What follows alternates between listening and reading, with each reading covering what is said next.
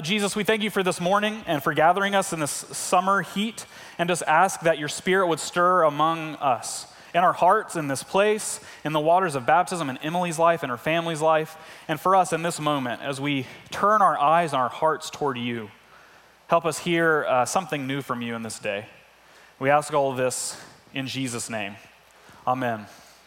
Friends, so good to see each of you this morning. If we haven't met before, my name is Colin. I'm one of the pastors here at Branches, and especially during the summer, it's just a delight to see all of you. I want to give you an opportunity, if you want to take another chance, if you weren't in here, to check in, and use this QR code to let us know you are here. We're not going to pester you, I promise. This is just a way for us to keep in contact with you, to let you know what's going on in the life of the church, especially as summer eventually, as we get toward the end of it, and that's a groan for some of us, turns into fall, and the weather changes, more stuff starts to happen, and we want to invite you to be a part of that. You may have noticed, and if you didn't hear Carrie share this or see her on our social media or anything like that, or know by the bright, exciting graphics that we have this week, that we're starting a new series today called Throwback. And if that didn't let you know, the song certainly did. And part of me, there's been a part of my life where I'm mock the songs that I sang in my youth. And then today I'm ready to get saved again, you know? These songs that shape our lives, and we went, all the way back to How Great Thou Art. And then today we're talking about God of Wonder. So each week during this series, we're going to use one of those songs.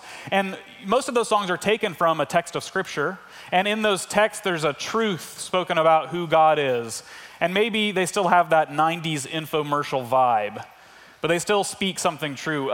The Methodist Church, the Methodist tradition that Branches is a part of, this Christian family, it's always been said, and this is something that John Wesley said, that we're a singing church. We're a singing people. In fact, our theology, what we believe about who God is a sung theology. And in that same way, St. Augustine said, when you sing, you pray twice.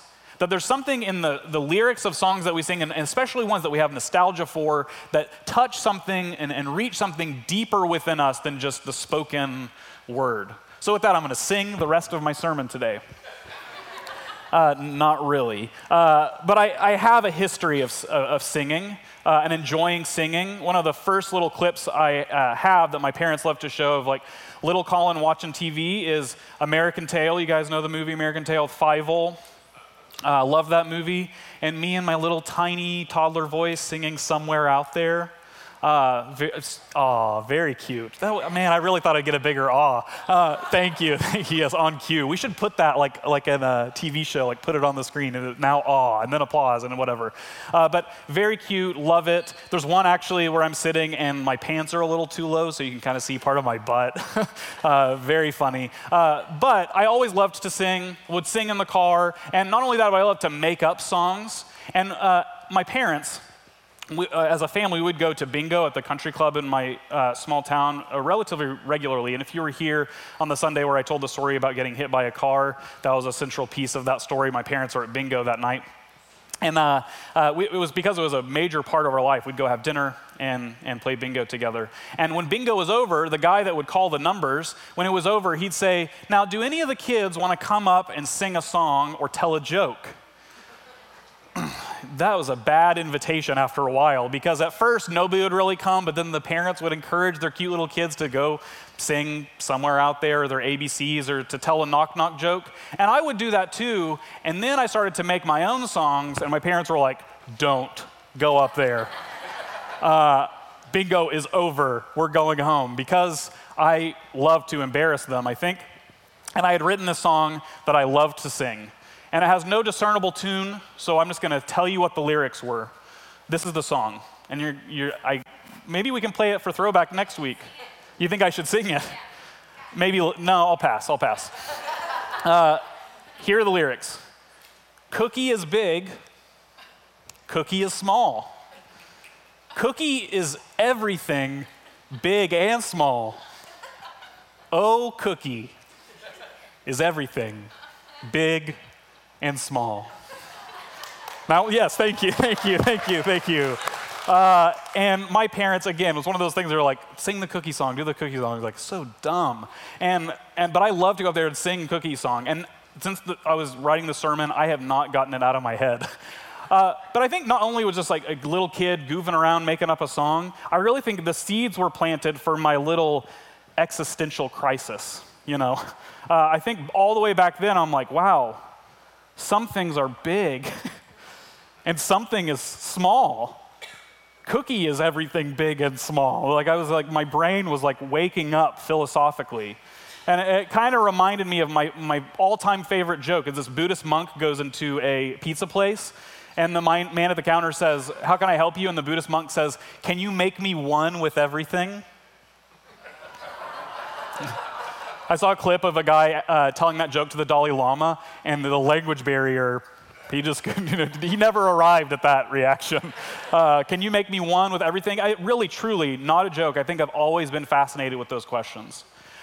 That the world is so vast, even just the planet that we're on is so huge, and when you travel around it, it takes hours. And you think about people pre-air travel, like how long it would take them to get around the world and to cross the Atlantic, and you look up at the sky and there's all these stars, and we sing about it in this song, God of Wonders, beyond our galaxy, that there's not only this vast planet that we live on, but we have a moon and we're in a solar system and there's a sun and it's incredibly hot. I saw there was actually a proposal by someone to solve our garbage issue, and some of it's going in the ocean, unfortunately, and it's going in landfills all over. And someone said, "Well, what if we just shot the garbage into the sun?" And we're like, "Well, let's not do that." And two, this aerospace engineer said, actually, to even get close enough to shoot it into the sun with some accuracy, you'd be too close that the ship that you were in shooting the garbage into it would just burn up. So you can't get close. And the guy said, "Don't worry about it. We would get close to it at night." To shoot it in there. But people, that's a dumb thing, but even I feel dumb thinking about it too, just because the world that we live in, the universe that we live in is so vast. So this week in singing God of Wonders, beyond just the poetic piece of it, just was thinking about how vast the world we live in is. It's said that there are 10,000 stars for every grain of sand on the earth. Try conceiving of that amount. It's incredible. And that's somewhere around 200 billion trillion. Smaller, much larger, just incredibly larger than any fortune anyone could ever amass. Just you see these pictures of here's a stack of $1 million, here's a stack of $1 billion. There's no computer big enough to capture that image.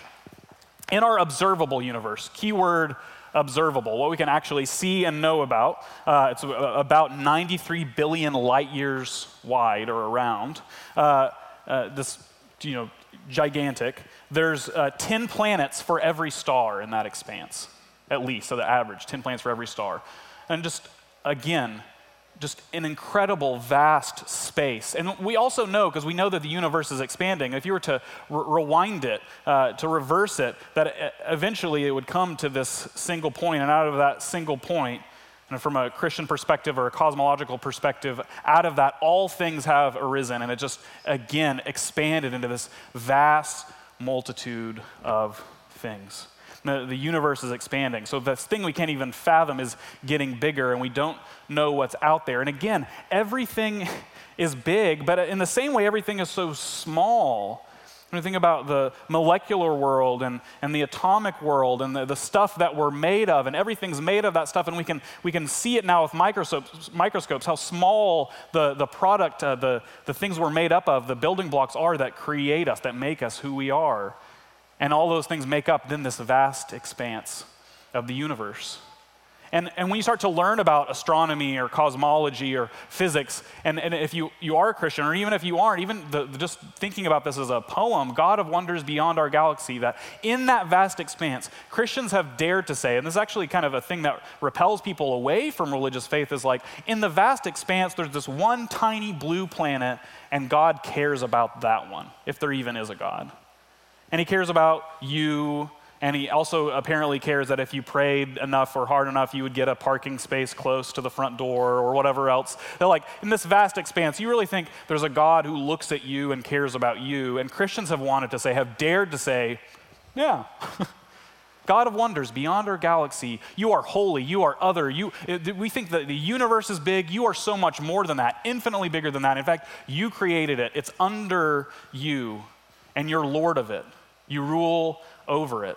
And not only that, not only do you fill the expanse of the universe, not just the observable universe, but all that is, you dare to care about me. That's humbling enough as it is. It's maybe even foolish and silly enough as it is. Maybe even in this moment raises a question within you, like, I've never thought about how God could care about, even though my planet feels so small, it seems so insignificant in that expanse of sand, of stars surrounded by planets and moons. And so we turn back to this kind of original story that's told in Genesis.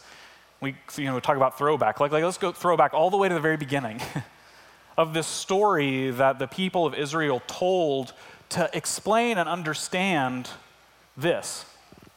And so we look at the beginning of Genesis, just the first few verses of it. We're in Genesis 1, if you want to follow along.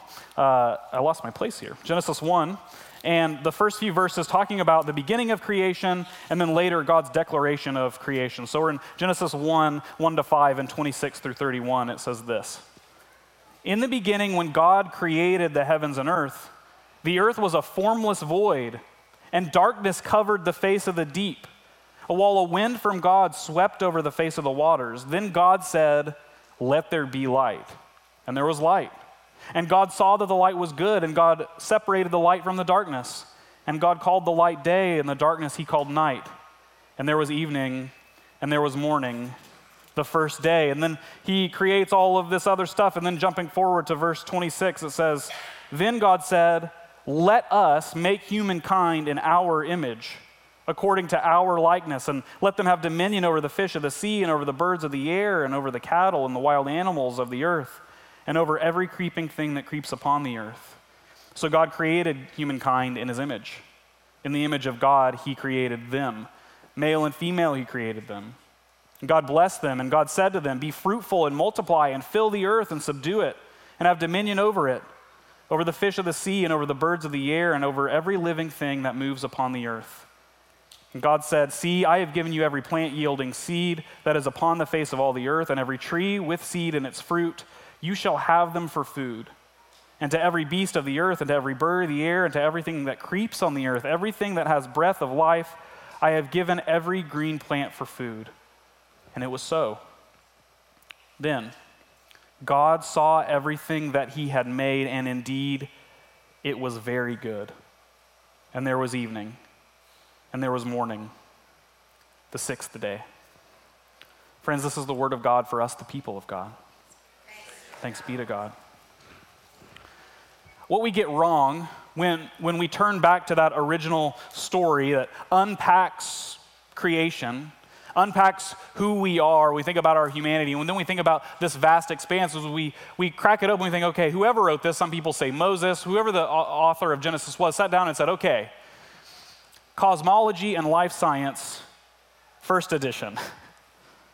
And we bypass, and we argue about whether or not, okay, was it 7 24-hour literal days, and was it really 6,000 years old or billions of years old, and maybe we're kind of questioning and wondering about Darwinian evolution and kind of the a rise of humans on this planet, and hang your hat on any of that you want. Doesn't bother me one bit where you land on that. But where I want us all to land collectively when I look at the story is like, don't speed right past that God didn't have to make anything, but he did. That God, in this nothingness, the Hebrew is tohu vavohu. This is where we get this formless and void, this like sweep of chaos and nothingness. Draw close to it and swept over it by his spirit, and something came out of it. And not only that, over and over again, he makes this stuff, he makes this creation, this tiny blue planet, and he declares something in it good. This is good. And not only that, he creates beings in it, not just things that creep as it describes, or trees, or the expanse, the topography of this planet. He doesn't just create that physical piece of it. He creates beings on it that can be jerks to him. And if you keep reading, you'll find out. He creates wills other than his own. He creates people, humankind, in his own image, and he gives them dominion. This is what that image is, that this man and this woman, these people can resist him, and they do. They resist what he wants for them. But even then, God pursues them. And so again, we sing this song and we lift up these words, God of wonders beyond our galaxy, you are holy, and yet you made us. And yet you are self-sufficient, but you decided to make others for yourself. And God, you are holy and other and great, and you made this whole world that you could play in, and you could make us just like you and want to be around you all the time, but you so love, in and of yourself, our love, Father, Son, and Spirit, couldn't make beings that couldn't resist you, otherwise it wouldn't be love. And not only that, but for centuries you drew closer to us and we resisted and we ran away and we pushed away and we ignored you and you ran after us anyway. And all day long, the story says, you extended your hand to us and tried to draw us back in, and we said no. Well, sometimes yes, if you'll help, but today, no. And then all of it culminating, Christians have wanted to say, all of this God of the universe, this God of all these millions and billions of stars, the God of this tiny blue pale dot, this planet. You made a person from the dust, this first person. And then we questioned, okay, you said it was very good. Is it very good? Are we very good? Are we the pinnacle of your creation? And we dared you to show us, and you did in this person, yourself, Jesus the Christ.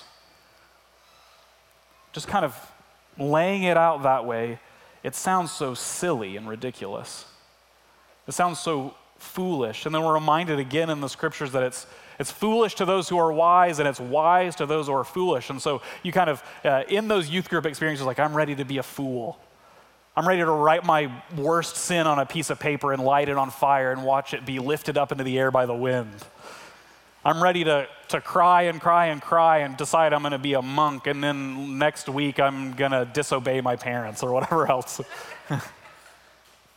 But it's because of this compelling story you say, like, this God of wonders beyond our galaxy, just to put it in a hokey way, this God of wonders wonders about me, listens to me, draws close to me, listens to me, wants good for me, became someone like me. Over and against, and different than any other God that we could describe. These gods that were so holy, they were disinterested in the affairs of men. They wound up this universe and stepped back and said, good luck. Or the gods of some other religions, like the Greco-Roman pantheon, were like, wow, this is obviously just like an amplified version of myself. They want all the same things I do, just 10 times as much. And they're just as bad as I am, just 10 times as much. And they're so lusty for war and violence, just like me, just 10 times as much. And what Christians have wanted to say for centuries is like, actually, it's not that they're an amplified version of us. It's not that God is just like us, just louder. And it's not that he's disinterested in human affairs, but because of God's power, because God is so holy, because of who God is, in and of himself, love, he does desire to be with us. And he's unlike us, but he likes us. And he's beyond us, but he's with us. And he's over us, but he's around us. And he's more powerful than us, but he took on the form of a slave to be with us. And so take what you will about this God of wonders, and you look through a telescope and see all the vast things that he's made. But I think the most powerful, humbling thing, the most wonderful thing in the proper sense of the word, isn't that God made all that. It's that he made all that and then said, you know what? I want to hang out with you today. I want to be with you. I want to use these simple elements of bread and wine that you can experience who I am. I want to desire a relationship with you even if you don't want one with me. I want to animate the waters of baptism to remind you of my presence, that this God of wonders who can make anything and has made everything he had ever desired longs to be with us. There's wonder and awe in the sublimity of the universe. But I think there's wonder and awe even more so in the dirt and the muck and the mire of our human experience. And even more so that God wanted to step into it, and that he did. I think the most human analog we can have to this God who is both holy and also incarnate in Jesus, who is both powerful and humble, who is both high and low, I think the most human analog we have is this idea of a stupid smart person. You guys know people like this. God's not one of them. That's not what I'm saying. Let me back up. It's this idea that we both have IQ and EQ. We have brain intelligence and emotional intelligence. And we all know somebody who is incredibly smart, but cold and aloof. But we also know people who are warm and can pick up on the slightest change in your mood, but are dumber than a rock. That God in Jesus Christ is both the creator of the universe and the atom to the supernova, and he's also a first century carpenter named Jesus of Nazareth. That he's both. That's what's wonderful. That's the wonder about it. That's when God says it's very good. He doesn't say, oh, I did a good job, on to the next one. He said it's very good, and I'm going to stick with it. And he did. And whether, again, that was 6,000 years ago or billions and billions of years ago, or you embrace Darwinian evolution, or you reject it, or you think it was 6 24-hour literal days, don't speed past the main point. That out of nothing, over this formless void, God swept close by his Spirit to make something. He didn't have to, but he did. And he made you, and he called you very good. And even in this moment, isn't stepping back, isn't drawing away, isn't winding it up to be surprised to see what happens next, but is drawing you closer to himself. In the person of Jesus is saying, I want you to be like me, so I became like you.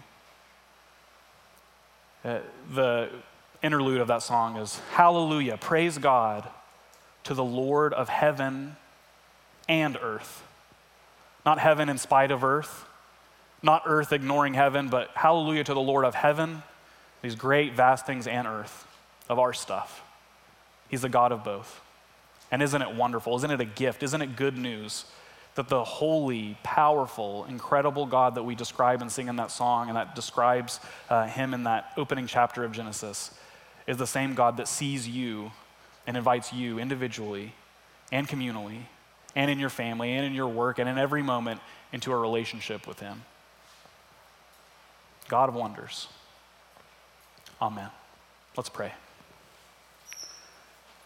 Jesus, you are so far above us, and yet you are closer to us than we are to ourselves. Remind us of that truth. Remind us of your wonderful works in the universe and also just right here in the 2 feet around us. Help us be in awe of the things that you've done all around the world, and also of these mundane things that we experience in our day-to-day life. Help us see you as this transcendent, big God, and as also this loving and personal, small God.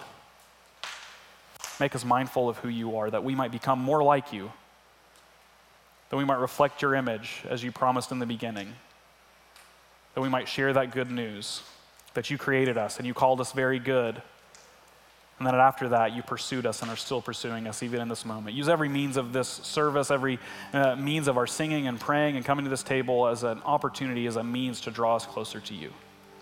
We ask all this in Jesus' name. Amen.